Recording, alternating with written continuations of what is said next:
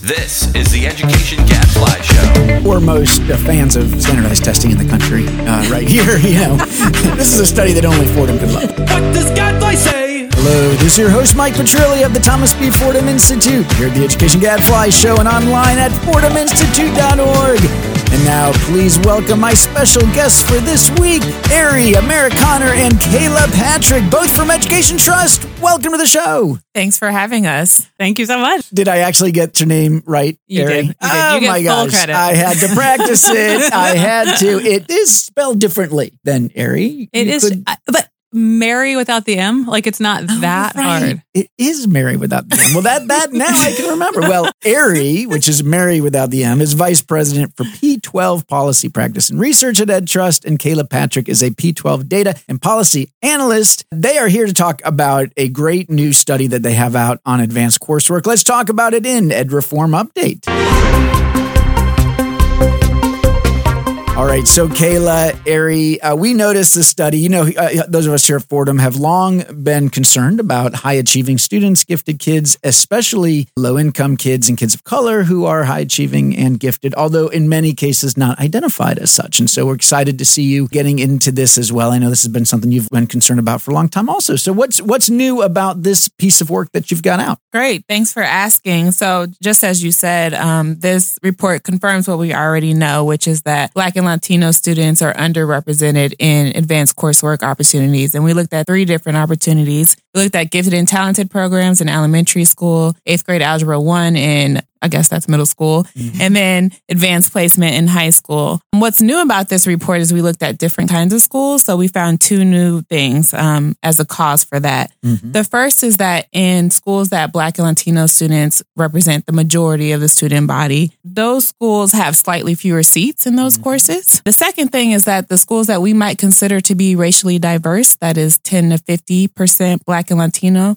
those schools are less likely to fairly enroll Black and Latino students in advanced coursework opportunities. Wow. So that is an interesting finding, and one that I imagine has generated some controversy, right? Because, certainly there are, advocates out there who are pushing for more diverse schools, as I think all of us would agree. There's a million reasons we want more of our schools to be diverse. But one reason is the hope that, hey, that way kids of color and low-income kids will have more access to these accelerated and advanced opportunities. And you're saying that maybe they actually get less when they're in those schools. Well, what we're saying is diversity can't stop at the school door, right? Yeah. So if you walk around a high school and in the hallways are diverse, but you peek into that advanced class and see no kids of color, that's the problem. Right. So what we're saying is you have to pay attention and have policies in place that ensure that every student who is ready to take those courses has the opportunity. Yeah. All right. Now, let me push back a little bit here and just say, well, it's really a question more than pushing back, is to say, how do we think about this question around disparities in light of what we know about the achievement gap?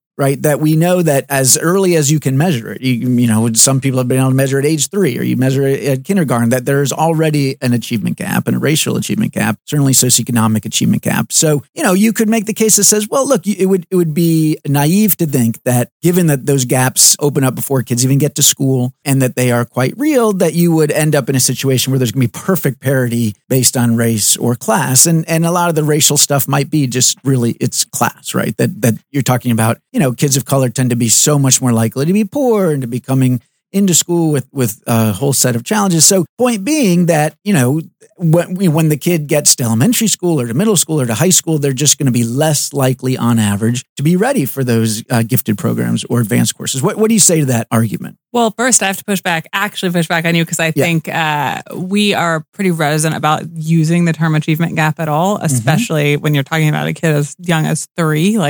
We're talking about opportunity gaps here. I think it should go without saying, but I will say that we believe that giftedness, however you define that, is evenly distributed regardless of whether you are, economically well off or not across racial and ethnic groups. So given that, we know that these disparities are the result of opportunity gaps, right? So inequities and opportunities. And point taken. Yeah, no, and I don't disagree. And, including a whole bunch of things that are happening or not happening from age 0 to 5. Right, exactly. Okay. So point taken. Yep. Nonetheless, there are these opportunity gaps that translate into different levels of readiness at different ages across different groups of kids.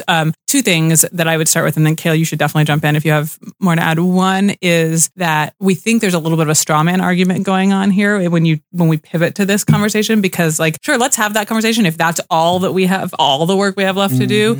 But actually, when we look into one of the things in our report that I think is kind of the coolest is this deep dive into an individual district. And because you can do a little more analysis with a real district's data than you can do at a state level sometimes. And what we see in that is that a full 50% of the inequities and opportunities have nothing to do with readiness gaps. Like if you could just get the kids who are already scoring ready, interesting, yeah, enrolled, you could get 50% of the way there. And that's like, that to me seems like a no-brainer. And I think you would agree. Absolutely. And so like, let's not distract from that very real part of the problem, right? By focusing on the other part. And then I would say on the other part though, like we think there's a whole lot to be done around, like we can't just throw up our hands and say like, well, now they're in high school or middle school, like too late, like they have these opportunity gaps. Right. So sorry, like come back later or try in your next lifetime.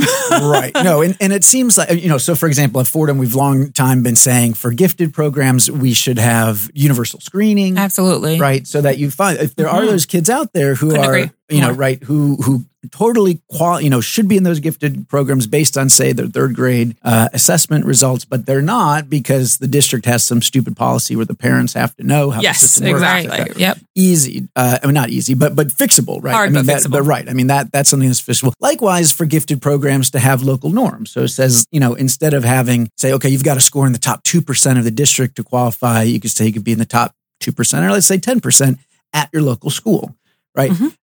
I guess what I'm wondering is none of that necessarily gets at this issue that you raised around the diverse schools, right? It could still be, I mean, this is maybe when you dug in on that district, I'd be curious to know, like, were there kids in those schools who should have qualified for those gifted programs or the advanced courses who were kids of color who were not getting in because of something about the way that they did their process, and that those pieces, rather than it was a reflection of an achievement gap.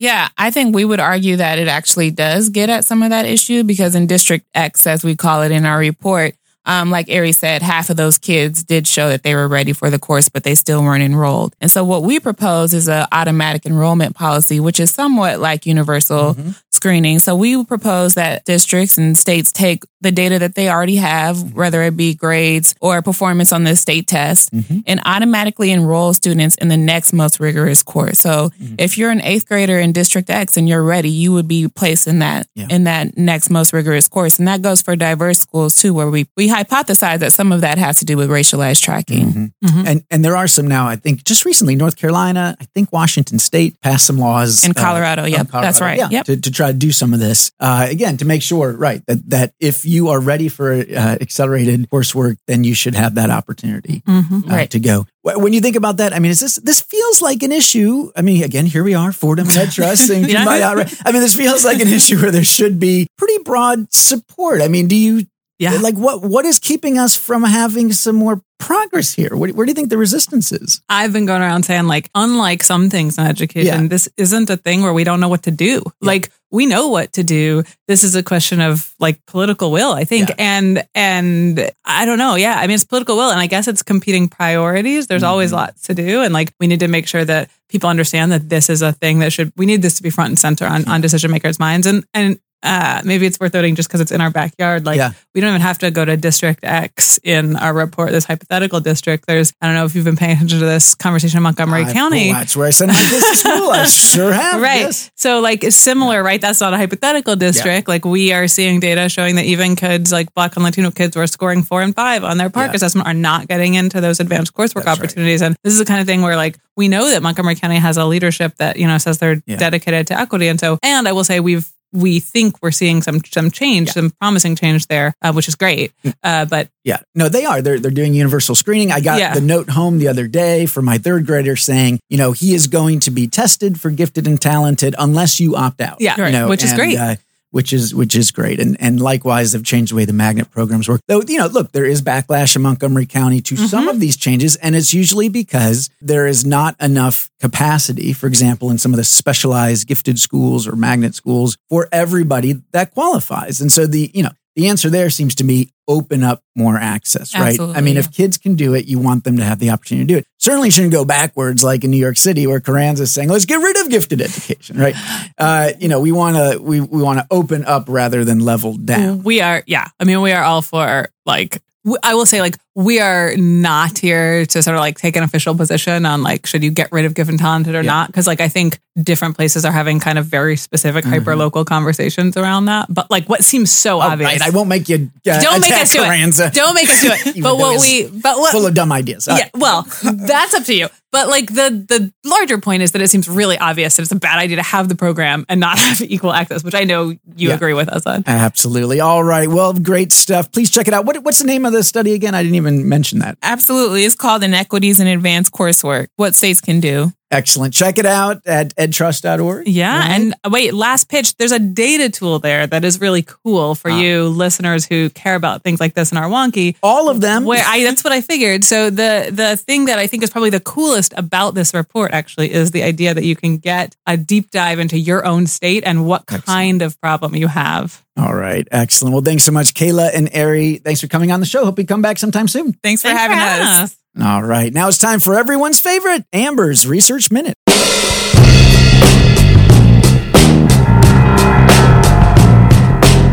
Amber, welcome back to the show. Thank you, Mike. And David, welcome back to the show as well. Thank you, Mike. So nice of you to let me drop by. Well, look, I interviewed 2 guests, and we only have 3 microphones. So you do the math. You're the math guy around here. Insurmountable challenge. I agree. Yeah. Well, but look, we always enjoy having folks from Education Trust on the show, and it is fun. See, there is bipartisanship is still possible here in Washington. It is possible. It is. It's very.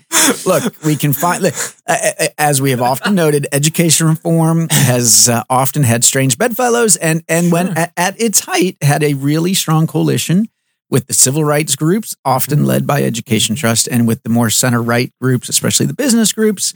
And on this issue around making sure that high-achieving kids of color and poor kids have access to challenging courses, to gifted education, we are in agreement. Yes. We are. So, this is a good thing. Good. All right, what you got for us, Amber? After all that, you're going to depress us about something? Well, we're going to start talking about things we probably don't agree about, which is student discipline. Yes. Good example. You're exactly right. We have a new study out in the AEFP Journal that it contributes to our understanding of the impact of suspensions on non-suspended peers. We don't have enough of these studies. We care about this a lot. What's unique about this study is it is able to measure both schoolmates and classmate suspensions and takes advantage of students taking these quarterly, these poor kids, but anyway, it's great for studies. These quarterly achievement tests that allow analysts to better estimate how changes in classroom suspensions associate with changes in student achievement. They compile a panel of 12 quarterly benchmark exams that students took over 3 years and employ a 2-way fixed effects models, including both student and classroom fixed effects. So again, in effect, they're tracking these quarter by quarter changes in student achievement and linking those changes to shifts in the use of suspensions in students' classrooms. Okay? Still, they can't fully separate the effects of peer suspension from the effects of peer misbehavior on learning, but having more frequent measures helps. Okay? Right, because during the same period, you might have had the misbehavior and the suspension. Right. Actually, shoe is on the other foot now. Quarterly assessments. That's a lot. The study includes data from one public school. Okay, so it's more limited in the scope. One public school district in California, but it includes about 16,000 students in grades 7 through 11. Wow. Okay, it's a lot of kids in a school district. Where you could figure this out. Yes, you could. And it's 17 schools in the 2009 through 2012 years. So it's 3 academic years. They have student demographic data, of course, on all students. They have discipline records for ISS in school suspension and OSS out of school suspensions by type of infraction. Okay. They're able to look at OSS and ISS separately. They're able to categorize infractions by type. So they have major infractions, weapons, drugs, disruptive infractions, which is like defiance. And then they have minor infractions like tardiness, dishonesty. Okay. On the descriptive front, before we get into all the impact stuff, 3% of students received at least 1 ISS each year, and 5% received at least 1 out-of-school suspension each year. On average, 8 in-school and 12 out-of-school suspensions occurred in a given quarter in a given school. Okay. Okay. Findings. That's not much. No. And that's one of that. We'll get to that in a minute. Hispanic students, low-income students, and ELLs, English language learners, are more likely to be exposed to suspended classmates. That's finding number one. Neither schoolmate ISS or schoolmate OSS are linked to the achievement of non-suspended students. Okay. On average, classmates, when we get closer to the nexus of the suspension, classmate suspensions are associated with improved math achievement. But again, schoolmate suspensions are not. For example, an increase in OSS in a classroom is associated with a 0.024 standard deviation increase in the math achievement of non-suspended students. That makes sense. Neither classmate or schoolmate suspensions are linked to ELA achievement. We see this as a pattern. Analysts posit that perhaps orderly learning environments may be more important in math, since many kids find math challenging. Finally, the ultimate euphemism, yeah. They find suggestive evidence that the associations between classroom suspensions and increased math achievement are driven by suspensions attributed to major and disruptive infractions, not the minor stuff. They ask the question, which we always ask around here, whether the benefits of suspensions outweigh the cost. And they bring in some estimates where they were able to look at the estimates of suspensions impacts on suspended kids, right? The negative stuff. And then they look at the aggregate, effects on the peer suspension on non-suspended kids. They basically say that their study, what they found, could show that the aggregate negative impact on suspended students isn't as great as the positive impacts for the non-suspended kids. You've tracked all that, I hope. But that also discounts the long-term impacts and social costs of suspensions down the road, which is a little hairier. And this study is saying, hey, it's the vulnerable kids are more likely exposed to the suspended kids than the more privileged kids are. So maybe we need to be removing the disruptive peers anyway. Okay. So let me see if I get this straight. Okay. Yes. We would expect disruptive peers to have a negative effect, right? Okay, and we would expect there to be more suspensions when there is more disruption, right? Right. Okay, so the fact that suspensions have a positive impact despite that, doesn't that imply that this is kind of like a lower bound? Right? Yes, it is a lower bound. Okay. That's exactly right. All right. And it's also because the suspensions in this district are rare. Too, because they're saying it probably doesn't generalize to a district where you have a ton more suspensions. Right. I agree with that. Yes. Nevertheless, I'm struggling to think of another study that has, the logic of that is really difficult to assail at first pass. So, we've sort of posited that there were these modest effects that were spread across a large group of students before. But this, to my knowledge, this is kind of the first study that's really found them, right? Clearly. Yeah. Well, and you remember some of these studies that used to claim that, you find in places that have lots of suspensions, achievement is lower. Right. And they were trying to claim that was because of the suspensions, that it was, damaging the school climate or something. Right. But that logic was almost surely backwards, right? Right. What we really want to know is within those places, yes, in the quarter versus the other quarter. Yeah. Now it's really fascinating. It is nice to be able to look at this quarterly. That does give it makes me wonder, boy, I'm like, ooh, that opens up a whole new set of possibilities for studies. If we don't care about over-testing kids, which is another problem. Right. There's that. Sure. But set that aside for a moment. Yes. Makes me wonder about, for example, just attendance, right? Yes. There's this big push going on right now to try to get the chronic absenteeism rates down with the assumption that, kids will learn more if they're in school. But if schools are successful in this, it also means that, it's possible that some of those kids might have been disruptive or at least low performing. Right. And at the very least, it means that suddenly teachers' real class sizes on a given day are larger. I remember being pretty glad when some kids were absent in my classroom back in the day. No, so that's, I think this could be interesting studies to try to figure out what happened, what are the real class sizes? How do they vary? And can you figure out the impact on achievement? Are there certain kids that, this is what's so hard, right? Everybody who's been in the classroom has this thought that, boy, if there was that one kid or two kids in this class who weren't here, everybody else could have learned a whole lot more, which is not to say that therefore the right thing to do ethically is to get rid of those one or two kids and stick them somewhere else. But maybe it is in some cases. Make them the teacher assistant, Mike. Does that work? Yeah. Give them stuff to do, Hey, that's what a lot of teachers do. Like, they need to feel important, give them a job, and maybe direct all that energy to something more positive. Yes. This is a very useful parenting trick as well. Yes. You'll find this out, David, too. Right. Yes. Yeah. I mean, it also works with dogs to a certain degree. So that is the logical extension. I mean, if you attribute this small positive impact of suspensions to the kids not being in class, right, as opposed to some other channel, like through the message that's sent to the student or to the other students about what's, and I'm not, who knows, right? It's tough to say. But I think the other important point, which before we get too far ahead of ourselves here, is I've sort of done the mental math before, and I'm not shocked by that conclusion, right? Which is that if you do the mental math from a strictly utilitarian standpoint, if you only include sort of learning, right, and you don't look at sort of criminal justice involvement, these other things people worry about, it does pencil out, right? It does. It's pretty easy to get it to pencil out to where suspensions are a net positive because some kids really bring down the whole class's learning. Right. Having said that, yes, criminal justice involvement is an extremely important outcome. I feel like we probably haven't acknowledged that often enough in these discussions, and so even a modest impact, which is really difficult to detect and hard, it's also theoretical, needs to be sort of unproven in my view.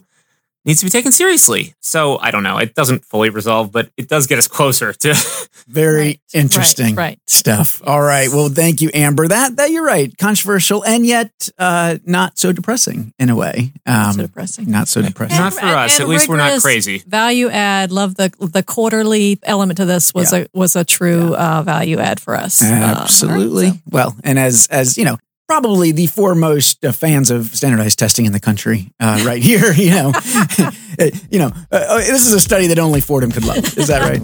All right, that's all the time we've got for this week. Until next week, I'm David Griffith, and I'm Mike Petrilli of the Thomas B. Fordham Institute. Signing off. The Education Gadfly Show is a production of the Thomas B. Fordham Institute, located in Washington, D.C. For more information, visit us online at fordhaminstitute.org.